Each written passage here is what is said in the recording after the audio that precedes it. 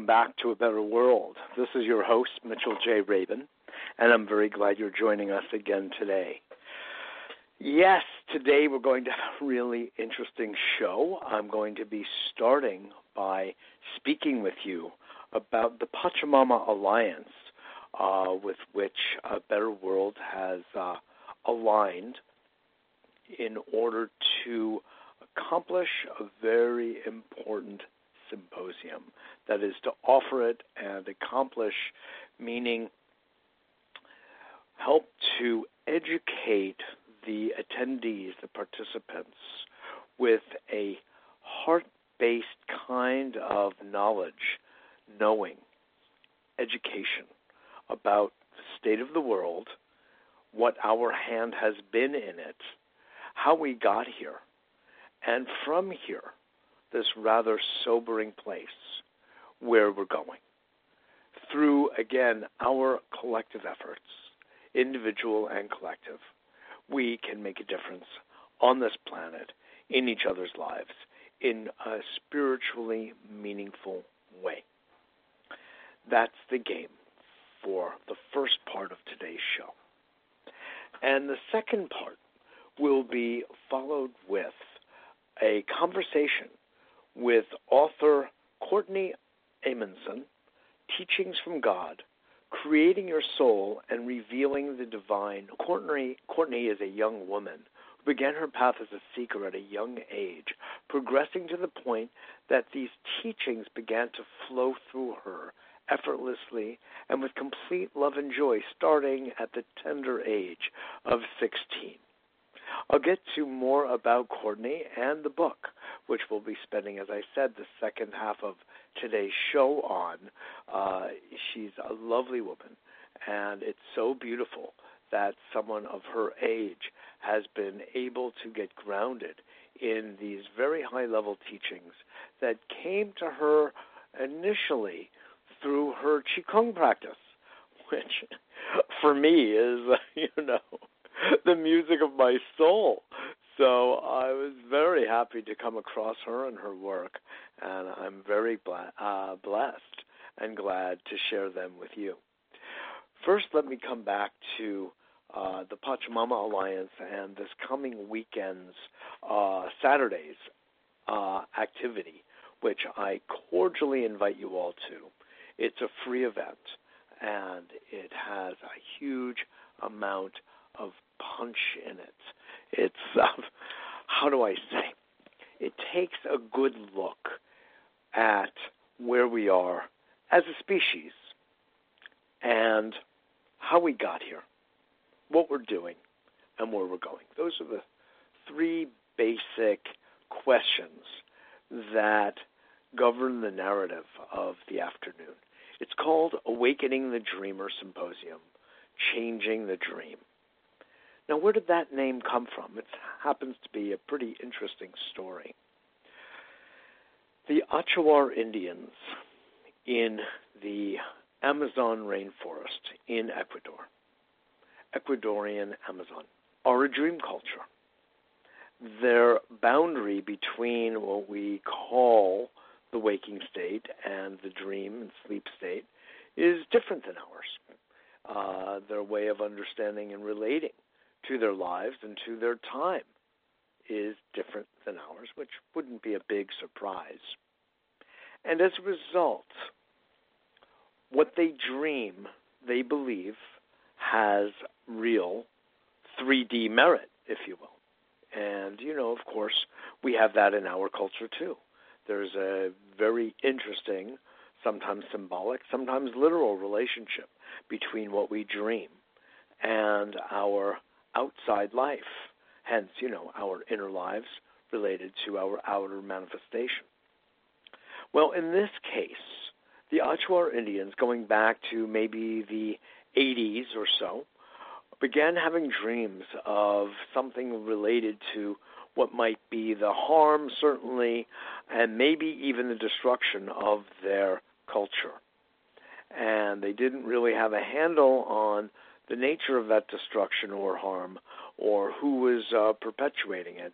But slowly, they got a handle on what it was. And it showed up in the form of oil companies, U.S. oil companies, encroaching on their precious rainforest land and drilling and polluting, contaminating water and the like. And they sent out an appeal, psychically, energetically, to their northern brothers for help. Not help in some ordinary way of we need your resources and your money and things of that nature. No, not at all.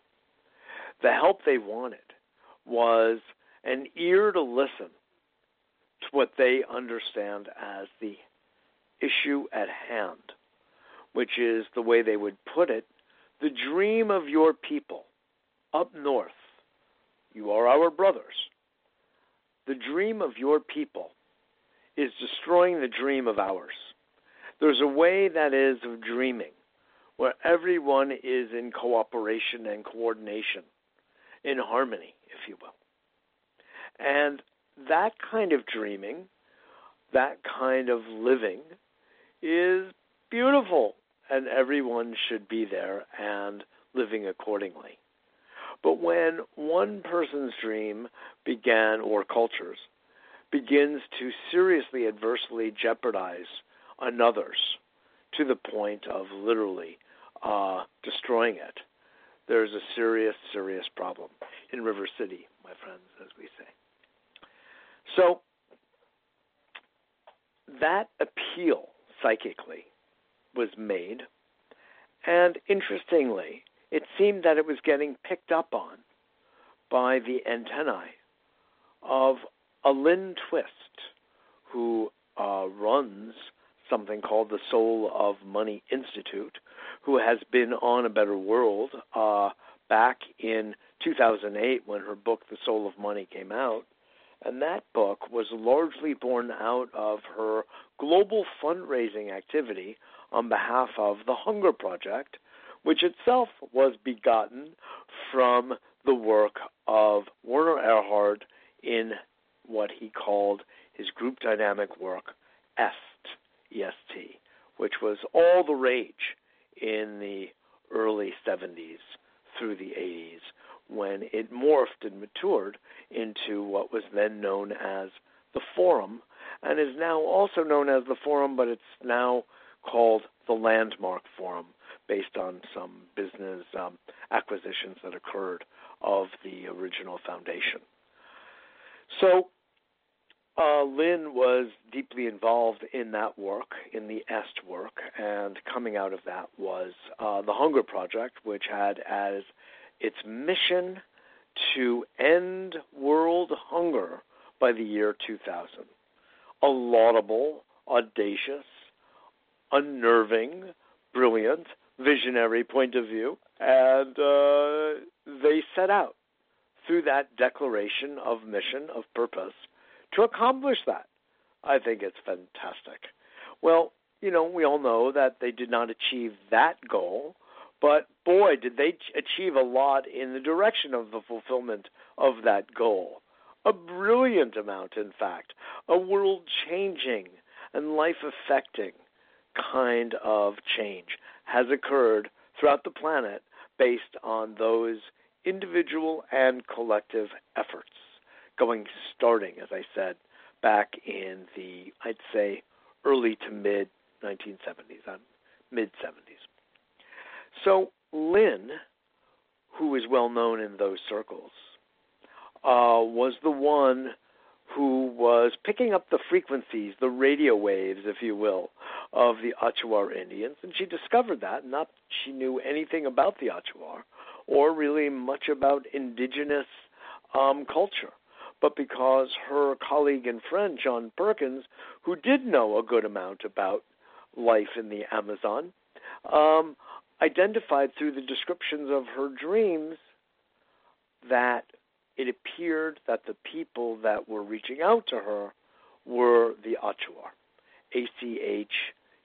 Achuar. So she and her husband, Bill, who's also been on these airwaves, and John, who hasn't yet been,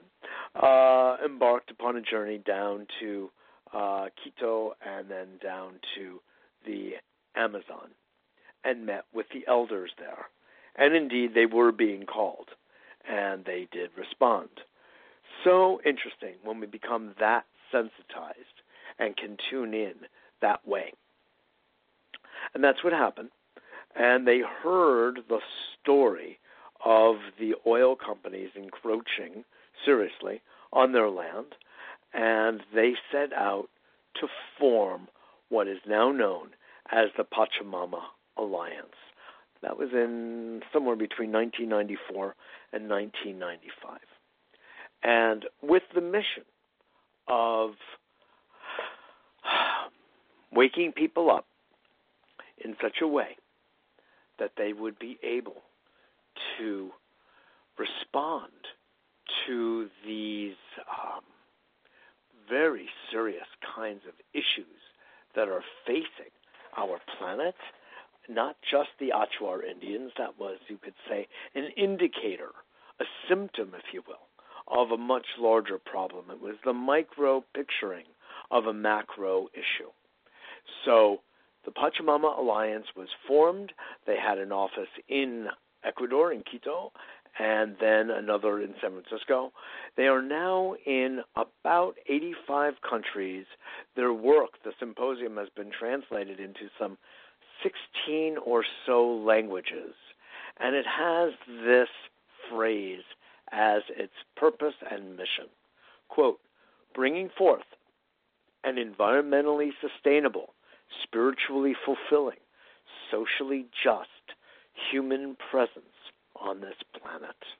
And when I heard that, that just speaks directly to my heart and all that a better world, or a lot of what a better world stands for itself.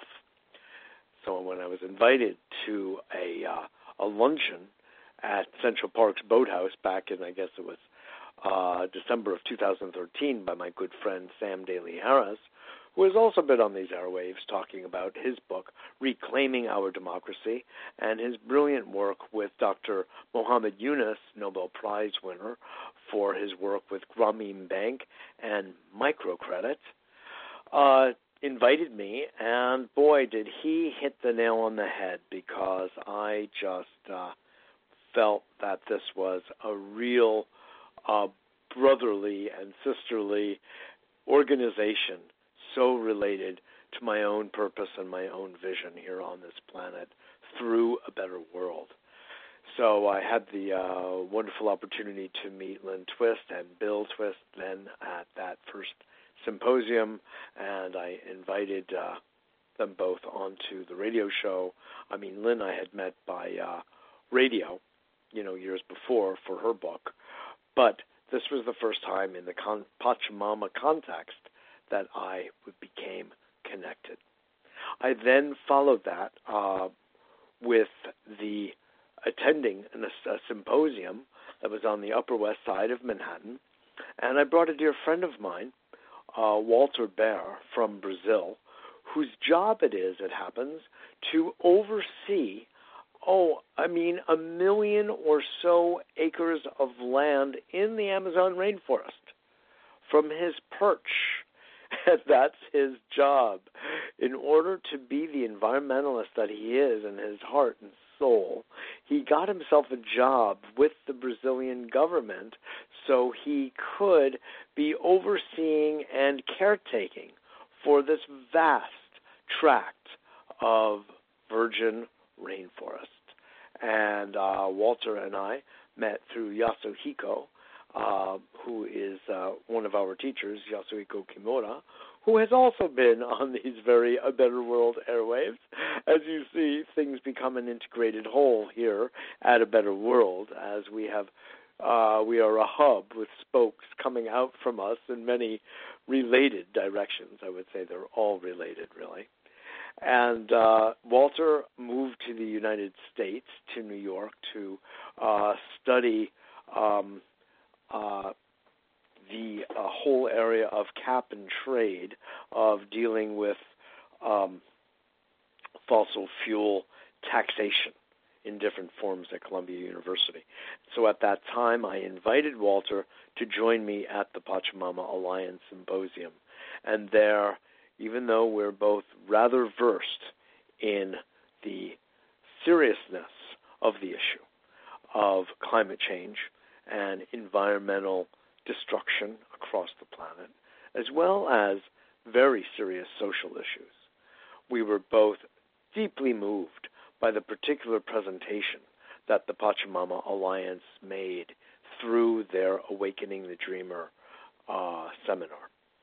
And we both were smitten by it and wanted to donate and do what we could to further and deepen our relationship to this organization that is doing so much to awaken humanity to the true issues at hand, without which awakening, by the way, could lead to our species' demise. Those of you who listen to me on A Better World with any regularity know that this is so much a subject at hand of how to reverse the trends, the habitual, neurotic, in fact, pathological trends of business and government and institutions across the world, Western and non-Western, that are seriously polluting and putting profit before people and planet. And that is a no-win scenario. So we embrace the idea of people and planet prior to profit. And we accept and love profit. No problem. Profit, no problem. However, at what price? At what cost? That is what poses a pivotal problem. And so many P's in these sentences. But indeed, this is what we're looking at. And this is why A Better World is co-sponsoring the Pachamama Alliance Symposium taking place in Brooklyn at 899 Bergen Street this Saturday, April 30th, from 1 to 5 in the afternoon. I'll be co-facilitating with my dear friends Polly Howells and Eric Worthman, both just lovely people who have been part of Pachamama Alliance for many, many years, are wonderfully seasoned co-facilitators and have been activists of this sort, political, social, and the like, for many years, as well as me, deeply involved in the field of psychology and psychotherapy. So it's been a wonderful matching of us in this context.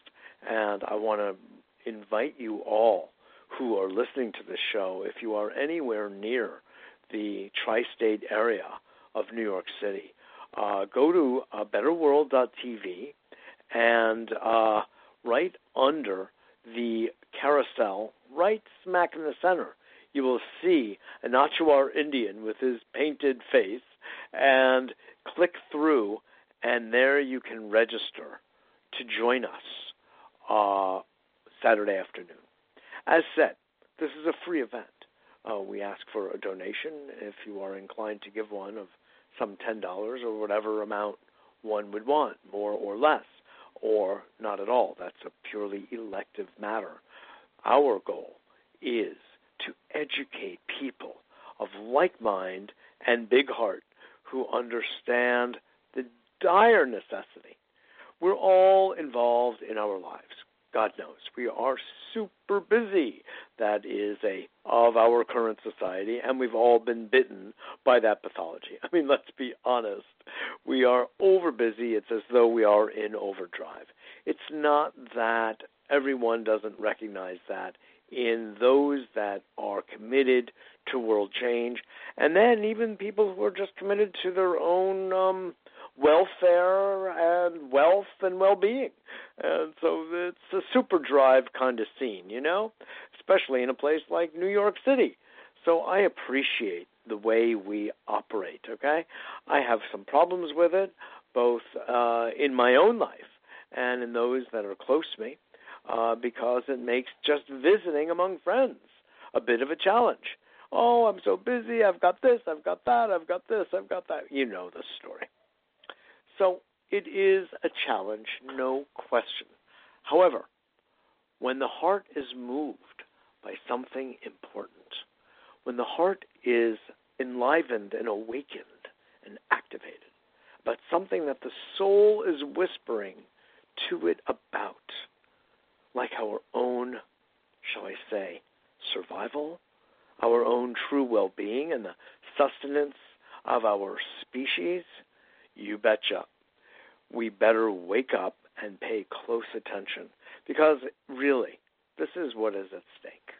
There's so much beautiful about our incredible planet, about our corner of the universe, doggone it, that's for sure. It is our goal, and I believe it is our charge, our dharma, to care for our planet. Think about it.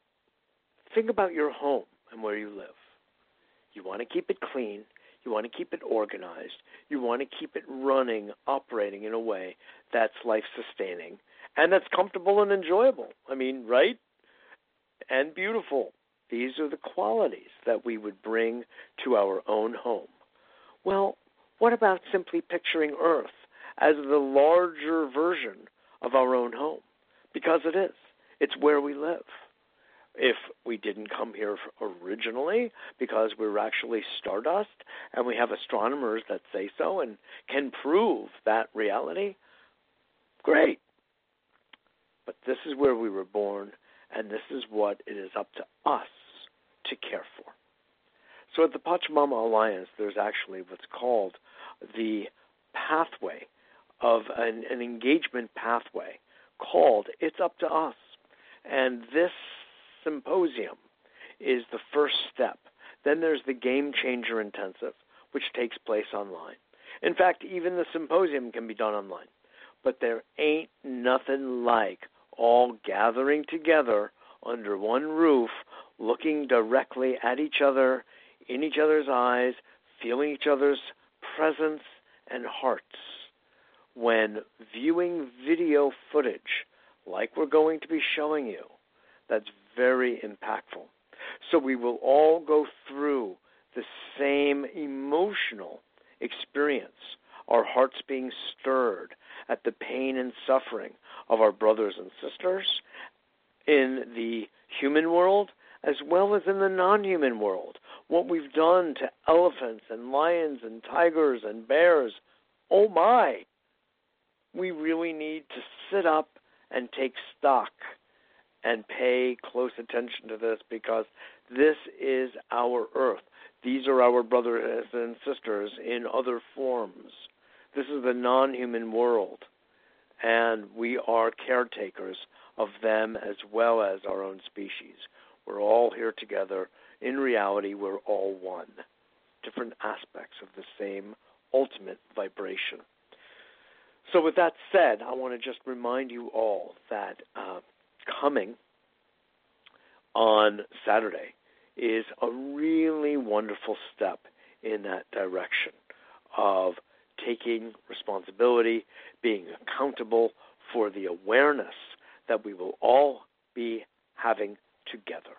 And we can help to make each other accountable for our lives and for our actions, that is, really, in this world, after we all get this dose of education, if you will, together. There's a power in the collective that is unstoppable. Ask Bernie Sanders. Ask Jill Stein. We see the young people from all over the country rising up together, tired of the status quo, wanting something new, wanting something novel and fresh that is grounded in humanity, not in dollars and cents on a spreadsheet. The day for that is past. Oh, there will still be spreadsheets, and there will still be money and profit. I don't mean that. That's fine. But everything has to be proportionalized, balanced, moderated in these kinds of ways. And these particular folks get that and want to help govern from that space. It's a very different paradigm than the one we have that's been governing us for a long time, literally, I would say thousands of years. And so, too, when we see what we see together in the symposium that's coming up this coming Saturday. We together experience and our hearts vibe at the same level. We resonate. We look at each other and go, oy, oy, oy. Did we really do this? How did we get ourselves in so deep? What did we do? All right. Okay. No worry. Enough. Got the picture. Now what are we going to do? What kind of concerted actions can we take locally, globally, universally on the inner levels of prayer, of envisioning, of working with intent, working with visualization, working with imaging, and on the outer level, real steps. That means sometimes contacting Congress. That means developing social enterprise-style businesses that put heart first, people and planet first. And yeah, profit, it's a business, but in service to people and planet. Whole different paradigm. Not far, but it's an essential pivot into a new paradigm, and that is what we'll be talking about. Really, it's an education using video. I'll be speaking. My co-facilitators will be speaking for the afternoon. We'll engage interactive exercises. We'll experience, that's the focus, experiencing the pain and the suffering, honestly, the sobriety of the situation. And then we turn a corner, folks. Then we turn the corner into action. And what can we do to remedy, heal the situation? And through this crisis, which of course in the Chinese character for crisis is the word opportunity. It becomes an opportunity for us to give birth, if you will, to a whole new way of being on the planet and with each other. Another level of love, another level of compassion, another level of patience, another level, honestly, of fun and joy. And sometimes you have to hit what they call in the 12-step programs as bottom before you can see the light and start rising more clearly to the top. So that's the game. Again, let me say that you can join us. It's for free. It's at 899 Bergen Street, right next to the Franklin Street Station in the Big Apple, actually in Brooklyn. Really easy to get to from Manhattan. Of course, that's my point of focus. And even we have people coming in from New Jersey and Staten Island and Connecticut, and it's really just not that far away. And it'll be an amazing day. So I really wish you'll come. Go to abetterworld.tv, abetterworld.tv, and right smack in the middle, down a line or two, you will see, above the fold, you'll see where it says Pachamama Alliance Symposium, April 30th. And just click through and register and pass the link on to your friends and family. So, just thank you so much. I want to close that piece with, again, quoting this utterly beautiful mission statement of the Pachamama Alliance, which is to bring forth an environmentally sustainable, spiritually fulfilling, socially just human presence on this planet. Now, one of the things that really gets clear is the interconnectedness of all of these items. They may appear that there's this issue of racism and of sexism and of genderism and of, economic injustice and environmental justice. And yeah, there are all of these issues. However, truly, they all come from one issue, which is a lack of clarity, I would say, and a sense of separation, that we have a feeling of separation instead of unification, instead of unity. And from that, some people perpetuate harm. It's projected outward. And when we start to experience our unified field, our unified nature, all beings together, all life forms together. Do no harm becomes really easy. It's a different game. So I hope you join, and look forward to meeting you. Let me know if you've come from the radio program, and it will be such a pleasure. In a moment, first a little Mozart, and we'll come back with our guest for today, Courtney Amundson, who is the author of Teachings from God, Greeting Your Soul and Revealing the Divine Within. Stick with us.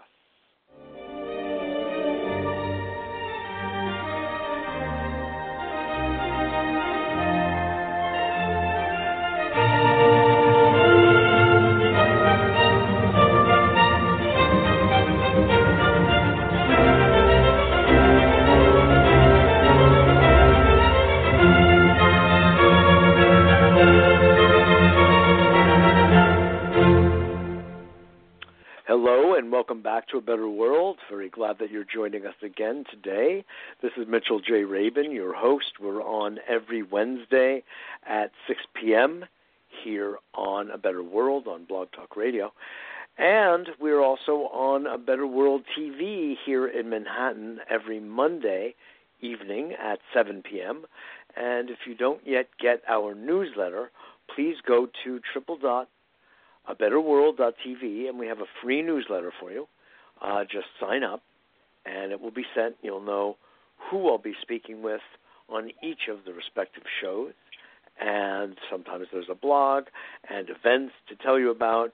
For instance, this Monday evening, May 2nd, I'll be having the A Better World and Heaven on Earth Salon downtown Manhattan, which we have every other week, every other Monday usually, at 6 to 8 p.m., and we do some Qigong, and we do some communication exercises, and some role-playing, and we deal with challenging conversations. We help people get clear and learn to communicate with love, affection, respect, and help to change people's lives around. So with that said, I want to introduce you to tonight's guest, Courtney Amundson. As I was telling you before, began her path as a seeker at a very young age, really 9 years old, when she started to wake up and become aware of energy in a way that most 9-year-olds really are not. And by the age of 16, she had already been manifesting signs of a wise woman, even though she's at that tender age, and she's still at the tender age of 20. And she has come to understand some of the deeper metaphysical and esoteric teachings of our planet, which we'll be getting to with her in a moment. She is the author of a book. Yes, by age 20, she is the author of a book called Teachings from God, Greeting Your Soul and Revealing the Divine Within. So, Courtney, welcome to A Better World. A pleasure to have you. Thank you so much, Mitchell, for having me. I'm excited to be here, and I'm excited to have a awesome conversation. Okay, beautiful, beautiful. Well, I'm so glad you're here, too, and it's really such a delight because I don't get a chance to speak to many 20-year-olds, really, and it's on these airwaves, you know, sometimes in my daily life, yes, but not here because most people have not written books by age 20 or have even set out on a professional path the way you have. And so I'm delighted. I really am. It's very touching and it's very beautiful. Tell us, just first give us a little quick history, Courtney, of how you came to where you are now. You began studying Qigong. Is that so, when you were 9 or so years old? Yeah, I was introduced to Qigong when I was 9 years old. And was that Spring Forest Qigong in particular? What? Was that Spring Forest Qigong in particular? Yes, yep. Okay. Spring Forest Qigong.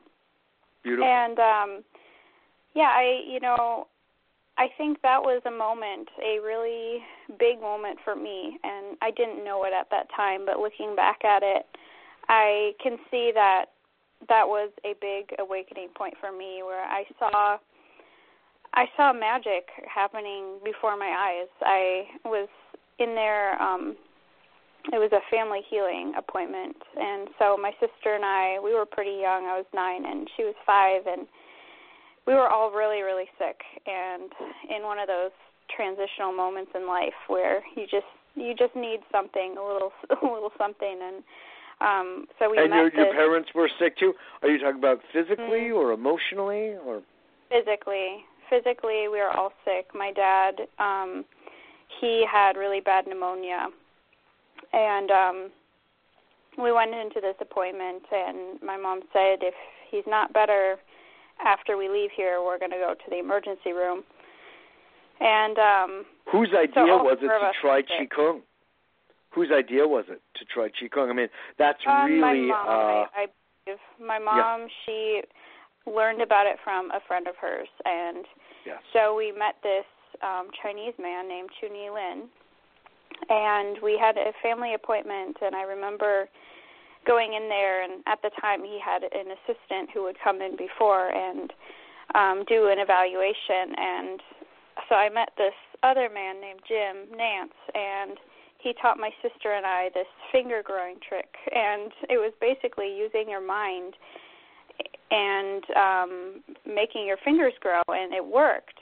And my sister and I were just, we were so delighted at that trick. It was this happened in the waiting room while you were waiting for the appointments, or what? Yeah, basically. And so then we went in and we saw Master Lin, and he was very, very quiet, and he kind of just did his thing, but he had us focus on our lower dantian, and that's the point behind your belly button. And he said, just picture a golden sun there or a rainbow there. And so we all sat there just doing that. And he walked around us, and he, made motions with his hands in the air. And we didn't know what was going on, but I just closed my eyes, and I tried to stay quiet. And pretty soon I really started feeling something. And more than anything else, I saw that there was something special going on that I hadn't seen anybody else doing. I'd only been to a traditional Western doctor, and this was different, and this was cool. And I thought, at that moment, I want to do this. Again, it was unconscious at the time, but now thinking back to it, it was a big awakening point for me, where I really, it propelled me into... Later in my life, I think 12 years old is when I started to really practice Qigong. And I would practice with my mom, and I would go to conferences. And the Qigong studying was really what awakened me spiritually and got me thinking about what's outside of my life, what's outside of my perception of my life. And it wasn't at the forefront. But first, don't leave us hanging about what happened with your whole family, your father and your whole family. Oh, right. Well, we session. left, and he was he was feeling better, so we didn't go. Go. His coughing went down so much, and we were, like I said, we were in a the session was period. successful. I'm sorry? What? The session was successful. Yes. Yeah, it was very successful, and we did return for other guidance, and I'm still studying with him to this day. So it's I know him really well now, and just it's been such a deepening experience, even at where I'm at today, which it seems like crazy to think back to those days when I was kind of trying to find my way and. And so I gained a lot of clarity and a lot of spiritual deepening through Qigong, and then I kind of found my own way, and I started to kind of listen more to all the stuff that my mom was talking about with her friends, and I started to kind of participate in more of those conversations than with other people my age. And well, what were those conversations like? Your mother is obviously a pretty hip woman who brought your family to Qigong when others were going for antibiotics. Right. So she's we listened to Abraham moving Hicks. to a different drummer herself. Yeah. Definitely, yeah. She's always been like on the leading edge too. But we listened to Abraham Hicks, and yes, I see. We watched Conversations with God, and we watched The Secret, and we watched The Black Hole, and we watched What the Bleep Do We Know? And I watched all of those things. I got the picture. 12, 13. As a very 14. young person.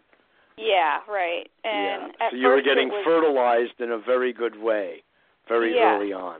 That's definitely. Beautiful. And it was a lot to absorb in the beginning, and I didn't quite get it at first, but I thought it was a cool game to play. I'm referencing this now. We started to figure out how to manifest things, and so I used that then at that age to really excel at music, and that was my life for a really long time. Classical music, and I used the law of attraction to get into the orchestras I wanted. I used it to play better, and I found that my sensitivity and awareness deepened as I found new vessels to express myself. So it was art, music, qigong, healing other people, and so then when I was 16 years old, it was March 12, 2012, when I had this kind of awakening point where everything just sunk in, everything just clicked, on this day, and I think all of that priming, all of those years of priming, just it paid off on that day, and I had an experience where I started to have these conversations with I didn't quite know. It was a higher being, an angel, the universe. I was I was figuring it out in the beginning, but really what I felt was an unconditional love that poured throughout my body. I was meditating at the time, so it wasn't just a random occurrence. I was sitting down, I was meditating, and I started to And you were at what age at that point? 16. 16. Yep. It was March 12th, 2012, so it was about 4 years ago now. Yes. And I was sitting on the couch, and I turned on some soft music and did what I normally did, but I felt something different happen. I felt this presence come over me, this really just you can't ignore kind of presence. It was like it was a blissful, chills all over my body, lightness. I felt light as a feather all of a sudden. I felt like I could levitate off the couch. And this incredible bliss, incredible fulfillment, incredible wisdom just pouring over me, and I felt this light just enter my body, and it took over my entire body, and I felt just at complete peace, and I was like, oh my gosh, I know what's happening. This is what happened to Esther Hicks, and I know what this is, because I was having the same exact experience as her, and my head started to move a little bit, not in a creepy I was possessed sort of way, but it was a very natural experience, and I felt the light move into my fingertips, and I could feel this light shooting out my fingertips, and I just knew intuitively that I should go to the computer and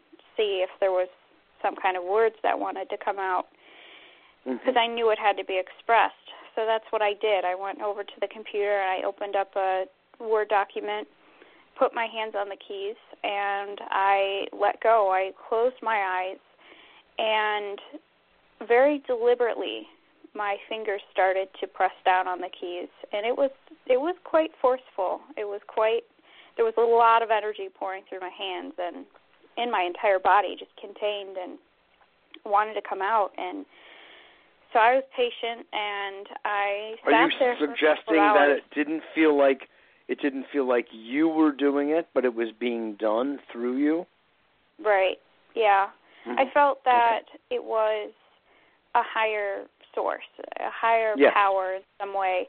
Now I know that to be part of me. Now I know it to be another facet of me, a higher part of me.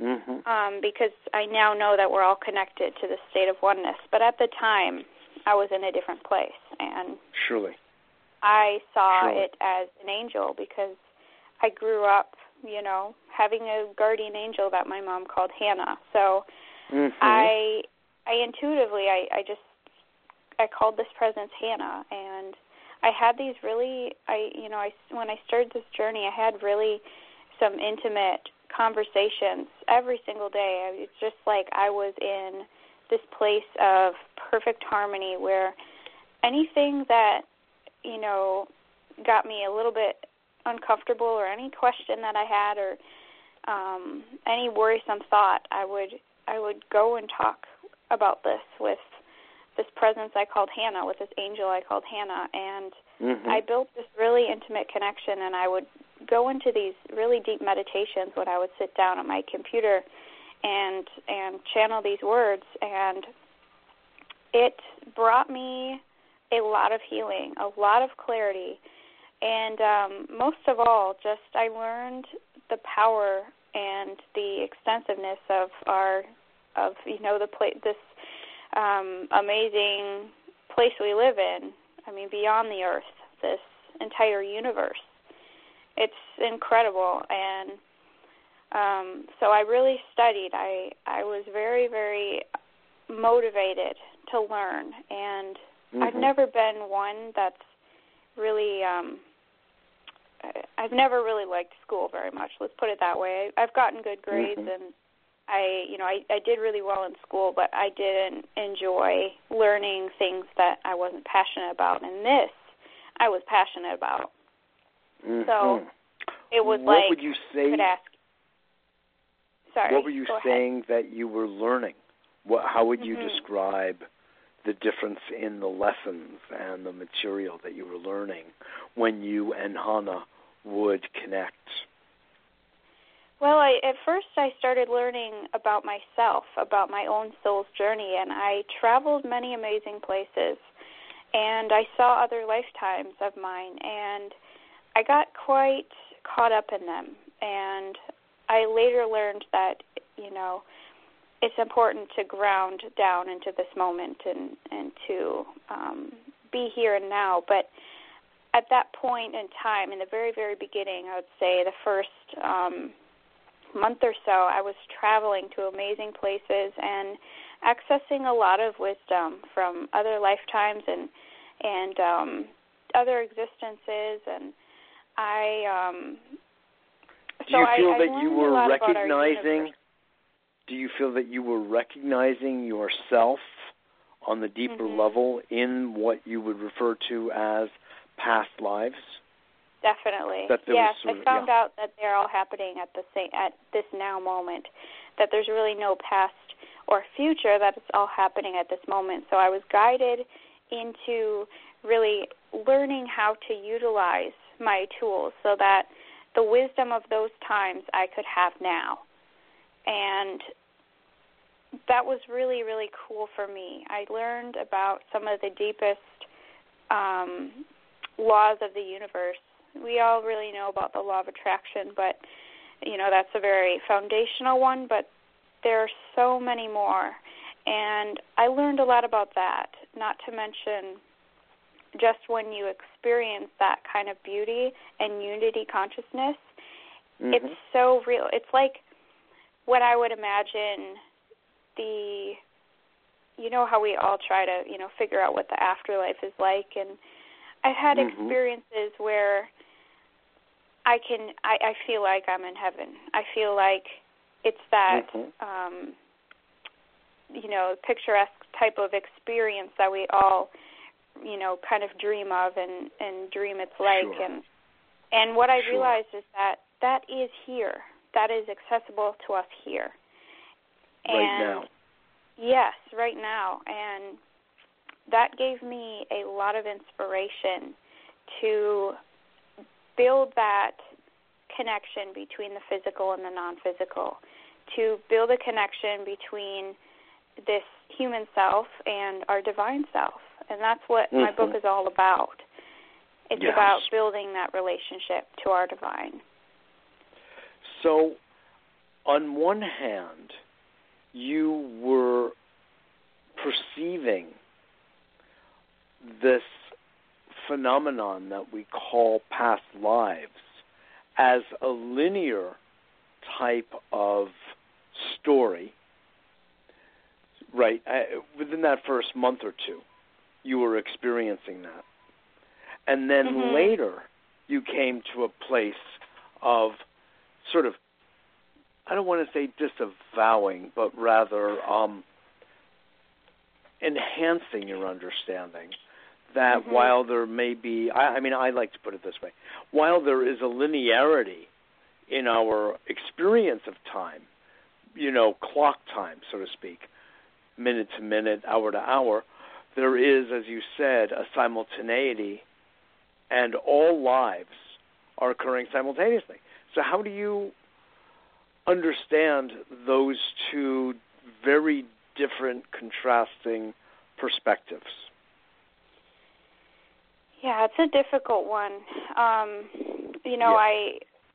the one hand, it was very, very confusing at some points because I was disoriented because I was experiencing these things as real time. I was experiencing them almost as my dominant reality in some cases. And that was weird because the dominant reality that we're all perceiving is this physical experience on the earth plane. Yes. That's what we're putting our focus on. But there's so many other existences that we're co-creating at this time. And when I had the desire to go there to put my attention on something different, that's what happened. And I learned, and it was for a purpose. But then I was guided to really just focus more on grounding myself right here, right now, in my physical body, on this earth plane, and to learn in that way. And so I've always been guided to deepen in the way that was best for me at that moment, and I've always had the motivation and the allowance to let the universe guide me in that way. I have intention, but yes. So it all serves a purpose. Like I said in the beginning, I learned a lot about myself, but as I deepened, it became universal, and that's what you see in my book is not the personal experiences, but the universal stuff.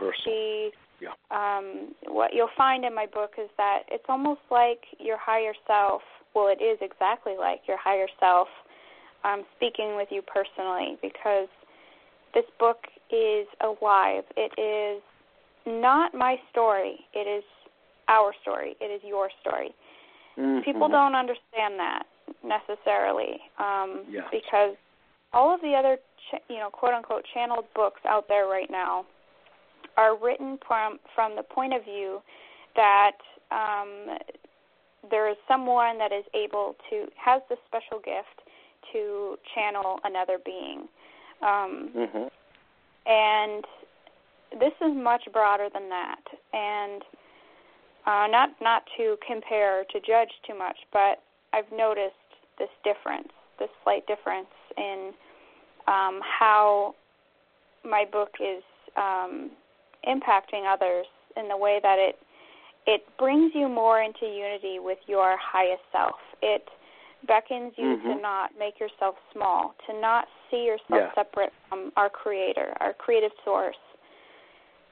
And as much as all of those other materials are great, I feel that so many of us, we have such a difficult time, as humans really, we have such a difficult time with co-creating with God, with the universe, with our divine. Mm-hmm. And so I see this gift to be a gift that everyone has and just hasn't awakened to yet. Yes.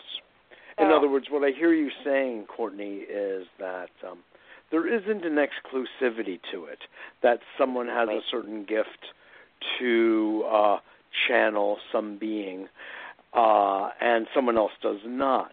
But rather you're suggesting, it sounds like to me, that everyone has access, and the other being that we're talking about is actually not other at all, but just like you discovered that Hana or that angel or archangel that you thought as separate from you at first, your understanding matured, and you realized that thing that was considered other is actually an aspect of yourself. Exactly. That's what I found out, and that was what was groundbreaking about it, too, because my belief was what created my experience. And yes. In the beginning, I thought this to be a singular angel. That's what I knew.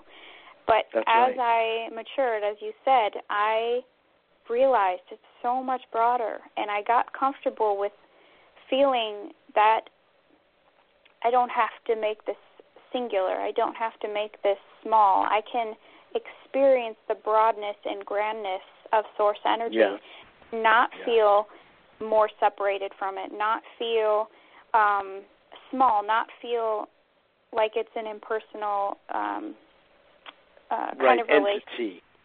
Yeah. And not only that, but, I'm reading between the lines here, which is to say that nor would you let yourself feel separate from it, but let yourself feel infused, you could say, from the higher to the lower. It's sort of like, if I could use the, you know what I mean?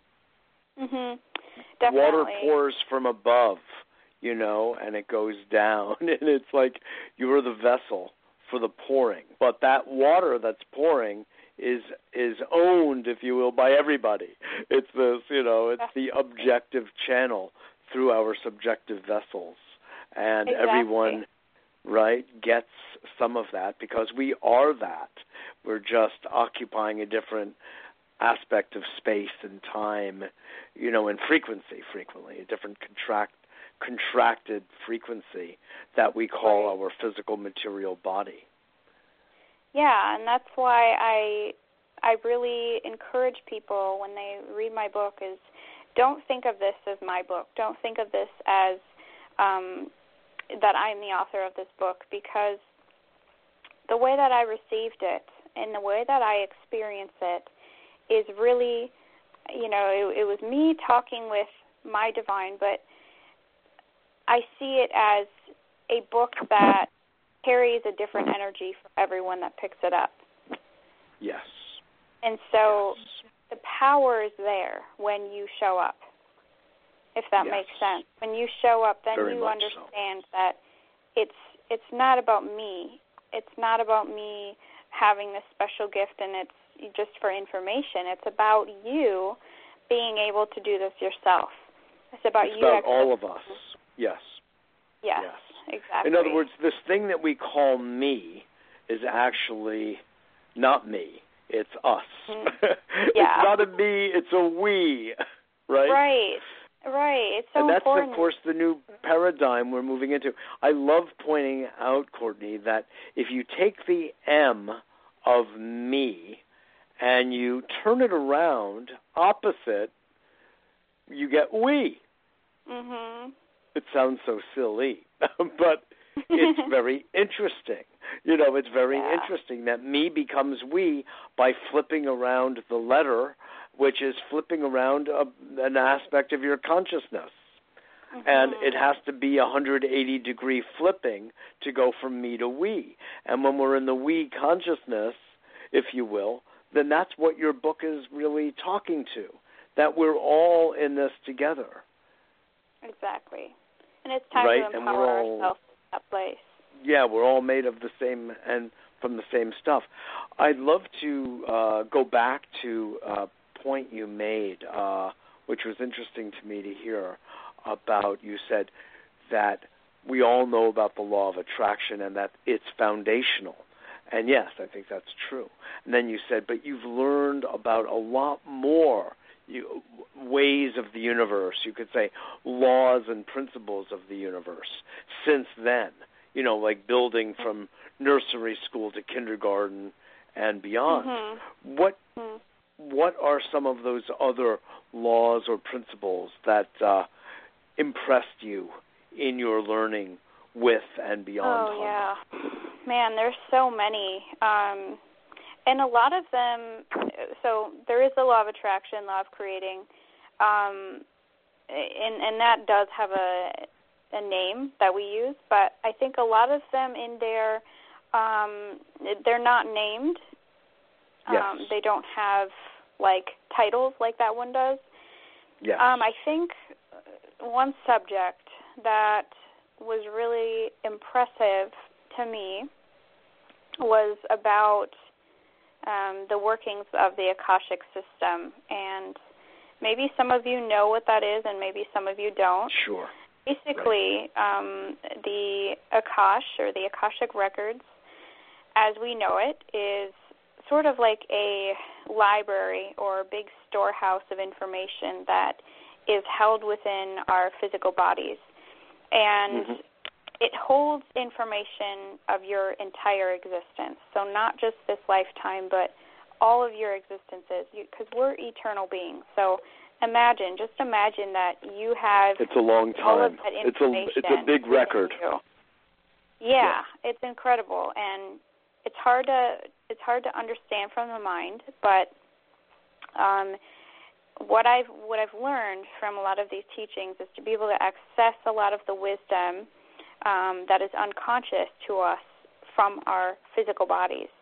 And I talk about this quite frequently, but I've always been kind of like a shy person. When I was younger, I was really, really shy, and I had a difficult time doing school projects and anything that required public speaking or anything like that.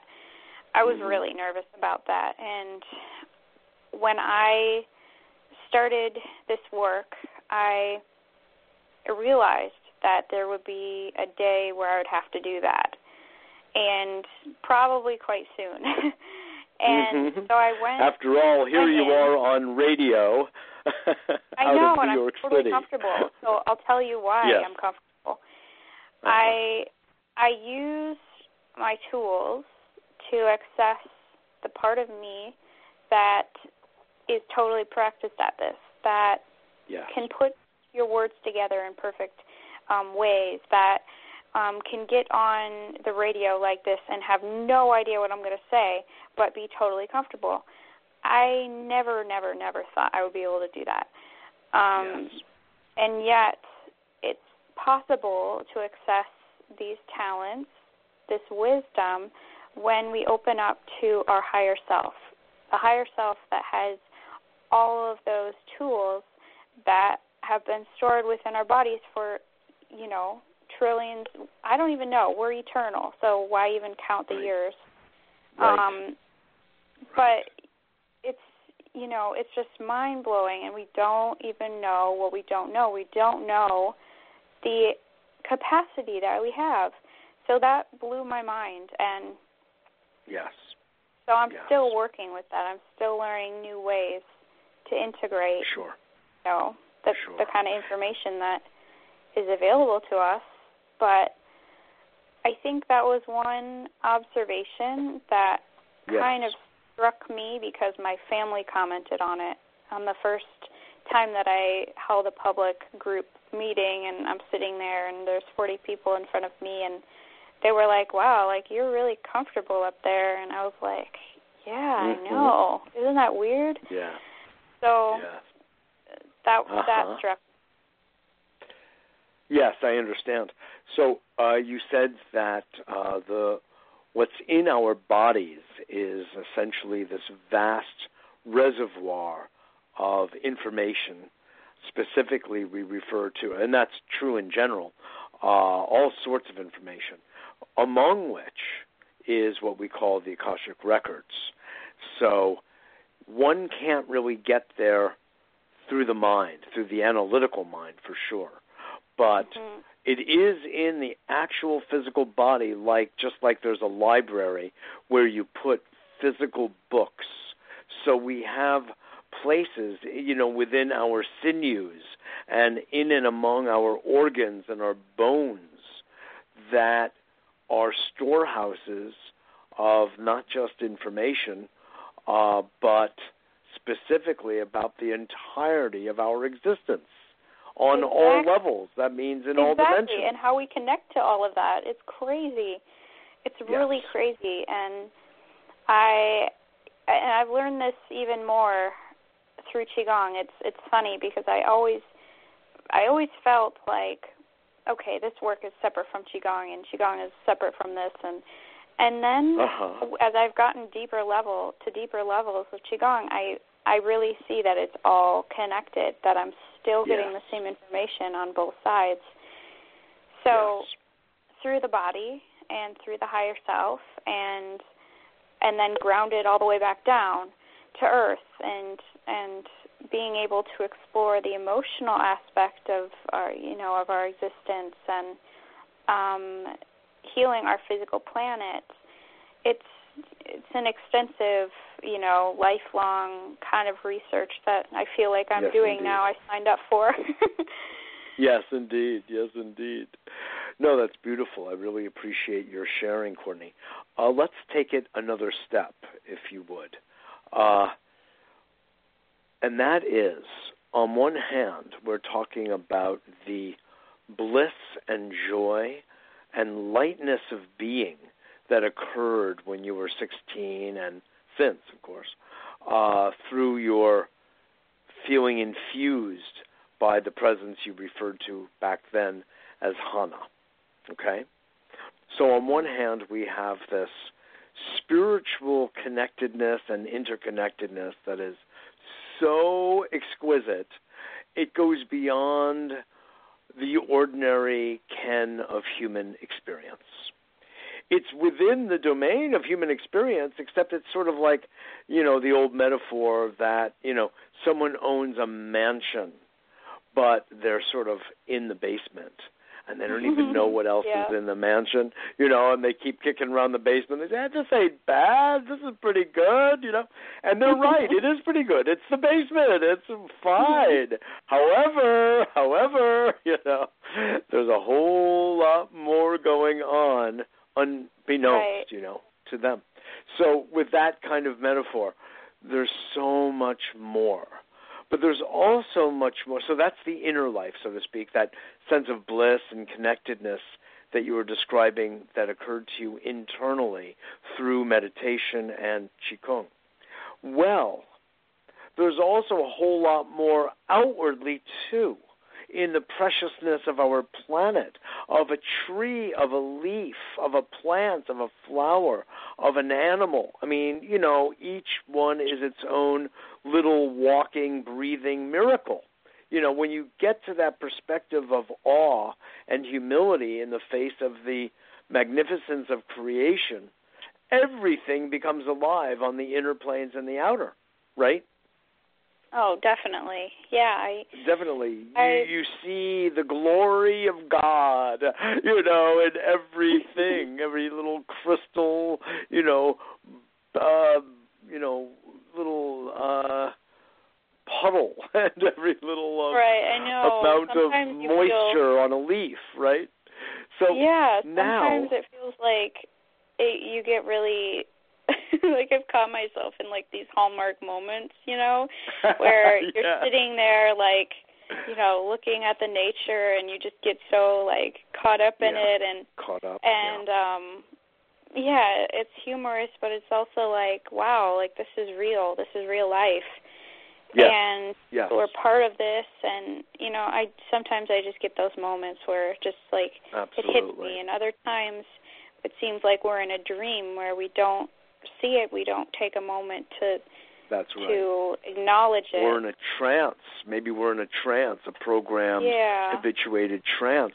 So what I want to ask you, there's a question underneath this painting and picturing I'm doing, and that is, when you get in touch with that deep vibration and resonance with all life, whether it's your inner experience of the inner planes or the outer experience of nature and her miraculous magnificence, then you see what human beings have done. Some of our cultural expressions are incredible in music, for instance, and dance and storytelling, and so many in technology, so many amazing, brilliant breakthroughs we've had over the course of time. When we see the dark side, so to speak, of the operating out of our lower selves, we're enjoying talking about our higher selves. But on the lower side, we have war, and we have hostility, and we have racism, and we have so much injustice, so much at this point environmental destruction. You maybe heard some of what I was saying at the beginning of the show, that you become heartsick at, you see the potential, you see the oneness, you see and feel the magnificence, and then you see this destruction, and you feel like, slapping humanity in the face and say, wake up, babe. What are you doing? You're literally jeopardizing the magnificence of your creation. So how do you take, Courtney, your learning, and that's so much of what we deal with today in our 3D world, how do you take your cultivated wisdom and knowing that you have and apply it to this real world situation, illusory as it is in its limitation? When I was 16, when this began for me, I deepened so much and so fast that I thought I got it all figured out. I really did, because I was just experiencing this incredible light, incredible bliss, and I had no worries, no cares in the world, because I was seeing only from the higher perspective constantly. And not that is a bad thing at all. Of course, it's a really good thing. But it showed me that where I place my intention, where I place my attention, is what I see. And it can be very, very difficult. I'm learning this myself right now.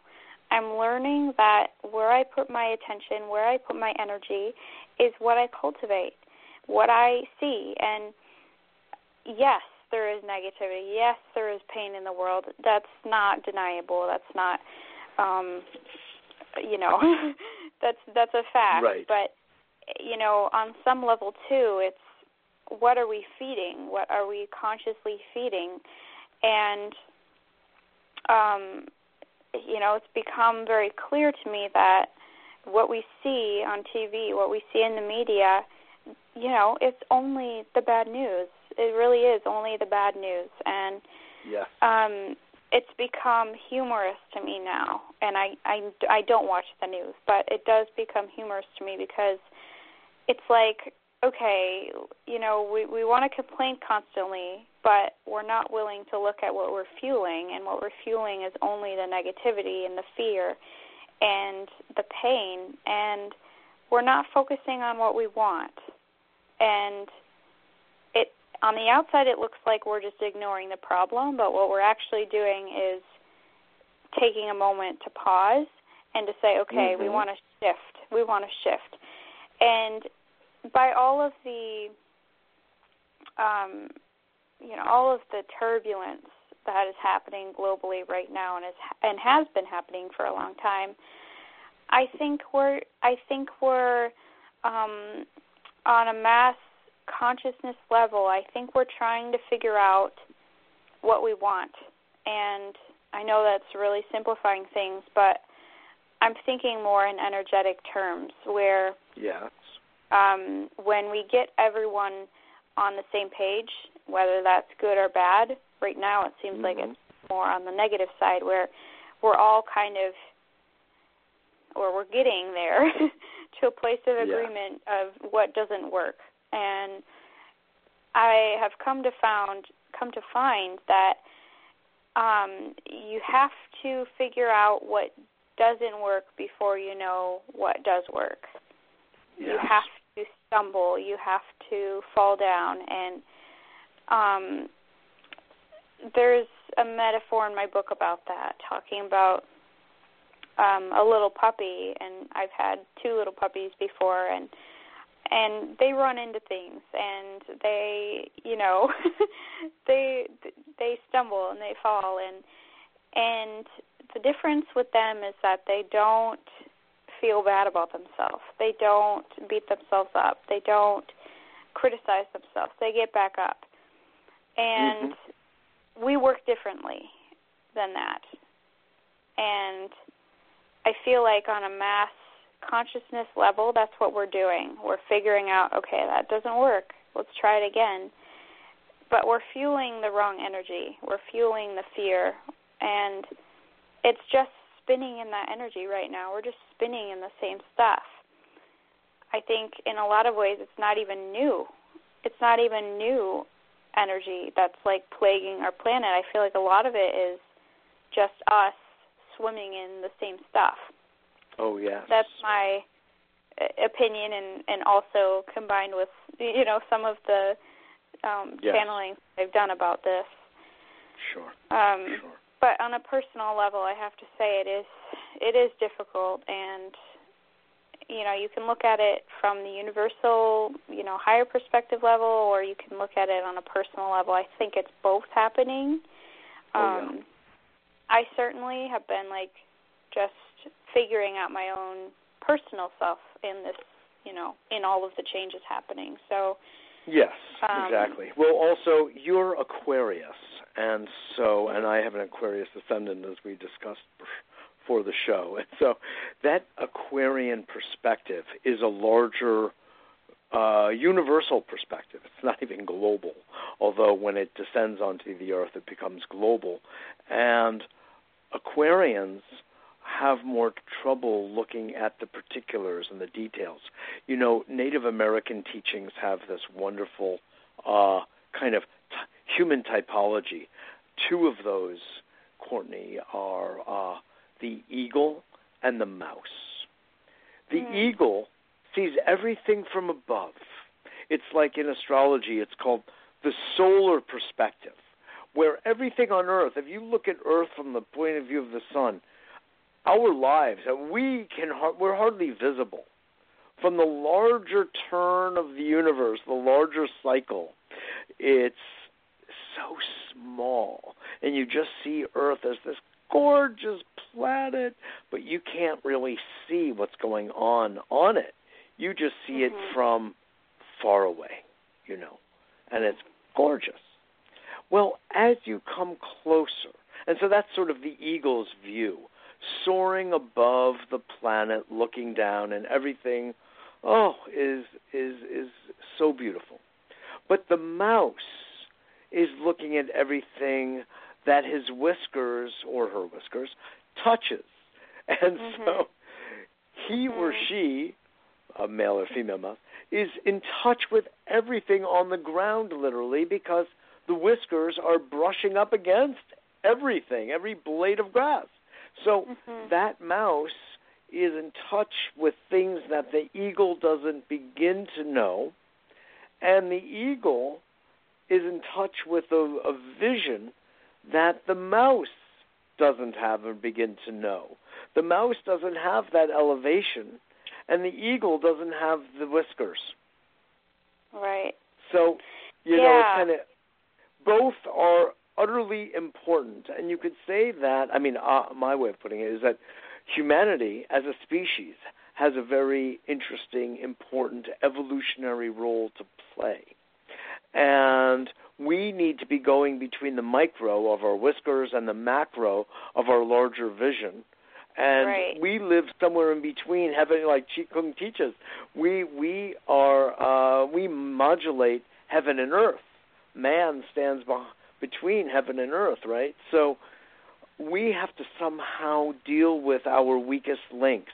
which is, like you were saying before, that part of our repetitive, hostile, age-old, negative system. I believe it's related to our reptilian brain that has us continue to live in fear.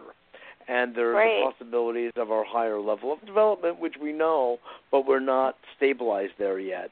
So we need to be dealing with our weakest links, which is creating a world of chaos and full of greed and, a war. So how do we bring that consciousness forward into the higher level consciousness? That's a work. Your comments, your thoughts. Well, it is. It is work, and it is, wanting to be there, wanting to even having awareness that something is off and that we are the answer. That's the first step. I mean, I think a lot of people, they're clueless, and they're not self-aware enough to realize that we are the issue, but we're also the solution. Yeah. And I liked the metaphor about the eagle and the mouse, because I feel like it was also kind of my story. I still am the eagle, but I'm also the mouse now in ways that I never was before. Again, part of my own personal evolution. The mouse can be difficult. The mouse can be really, really difficult because you're picking up on all the subtleties, and the subtleties can feel very, very big, very dramatic, very scary. Under a microscope. Yes. So I'm personally balancing those 2 points of view. And again, I go back to it's learning to train ourselves where we put our attention, where we are consciously putting our energy, and that's all it is. Not easy, but it's a training. It's a mindfulness training. And I like how Abraham Hicks puts this. I still listen to their teachings. I love them. And, they're beautiful. Even though I recognize it's all coming from the same source, but my human self, of course, I'm like, I love Abraham Hicks, but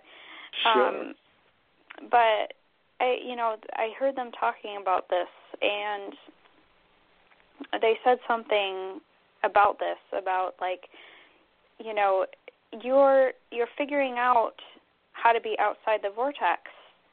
That's cool. It's a learning experience. You're not doing bad. You're not failing. Don't beat yourself up. You figured out how to get out. That's cool. And you have the awareness that you got out. That's even cooler. Now, how do you train yourself to get to a place where you're in the vortex, where you're consciously putting yourself where you want to be instead of unconsciously putting yourself where you don't want to be? I think it works on a personal and global level. Indeed. So I'm personally training myself this, and I'm living in the mouse perspective, and I'm going, okay, every little detail, every little attention placed on my thought is manifesting right now, right here, right now, instantly, and good or bad. So how do I do that? First of all, how do I master that? At least have awareness of what I'm doing, and then master it on personal level. And, can't really master it, but do your best. Get more trained. Get more trained, right, because we're always learning. And then I think the more of us that are seeking that, because we have to seek it first. You can't just place this information on anyone and expect them to get it or want to get it. That's right. But the more of us that are waking up to our potential, I think we're figuring out that it comes down to us. And then we have the motivation to learn more about ourselves, to go deeper. And, okay, so when the motivation, when the curiosity is there, then we start to develop ourself. We start to deepen ourself, and then you might come across a book like mine, and it might, deepen you even further. And that's how this works. Your seeking, your asking is what draws you to the answers. Exactly. And then I think Seek it will and just ye shall find, as continually they say. spiral, and will awaken on a universal global level. That's right. That's right. Well, listen, this has been a very lovely conversation, and I've so enjoyed your speaking and sharing with our audience all that you have been experiencing in your life and lives, and it's a real beautiful gift, and I want to thank you for it. Thanks so much again for having me on too. Sharing, absolutely. Do you have a website that you'd like to direct people to? I do have a website. It is teachingsfromgod.com. Easy. Teachingsfromgod.com. Yeah, easy. Beautiful. And also, one other thing that is important for listeners is that I'm on pretty much all social media sites. So if you want to talk with me personally, one-on-one, feel free to check that out on my website, right on the homepage. And Excellent. I am also uploading videos on YouTube every Monday and Wednesday. So plenty of opportunities. That's beautiful. Great. Courtney, thank you for being part of a better world. You're Thanks. making a beautiful contribution. I just love your show name. I love how that sounds. Thank you so much. And you are now officially part of it. I'm part of a better world. That's right. Courtney Amundson, thanks so much again for having me on. It was my pleasure. Welcome. We'll talk soon. All right. Thank you. Okay. Bye-bye now. That was Courtney Amundson, the author of this really lovely book. As she was saying, Teachings from God, Greeting Your Soul and Revealing the Divine Within. I've really been enjoying it.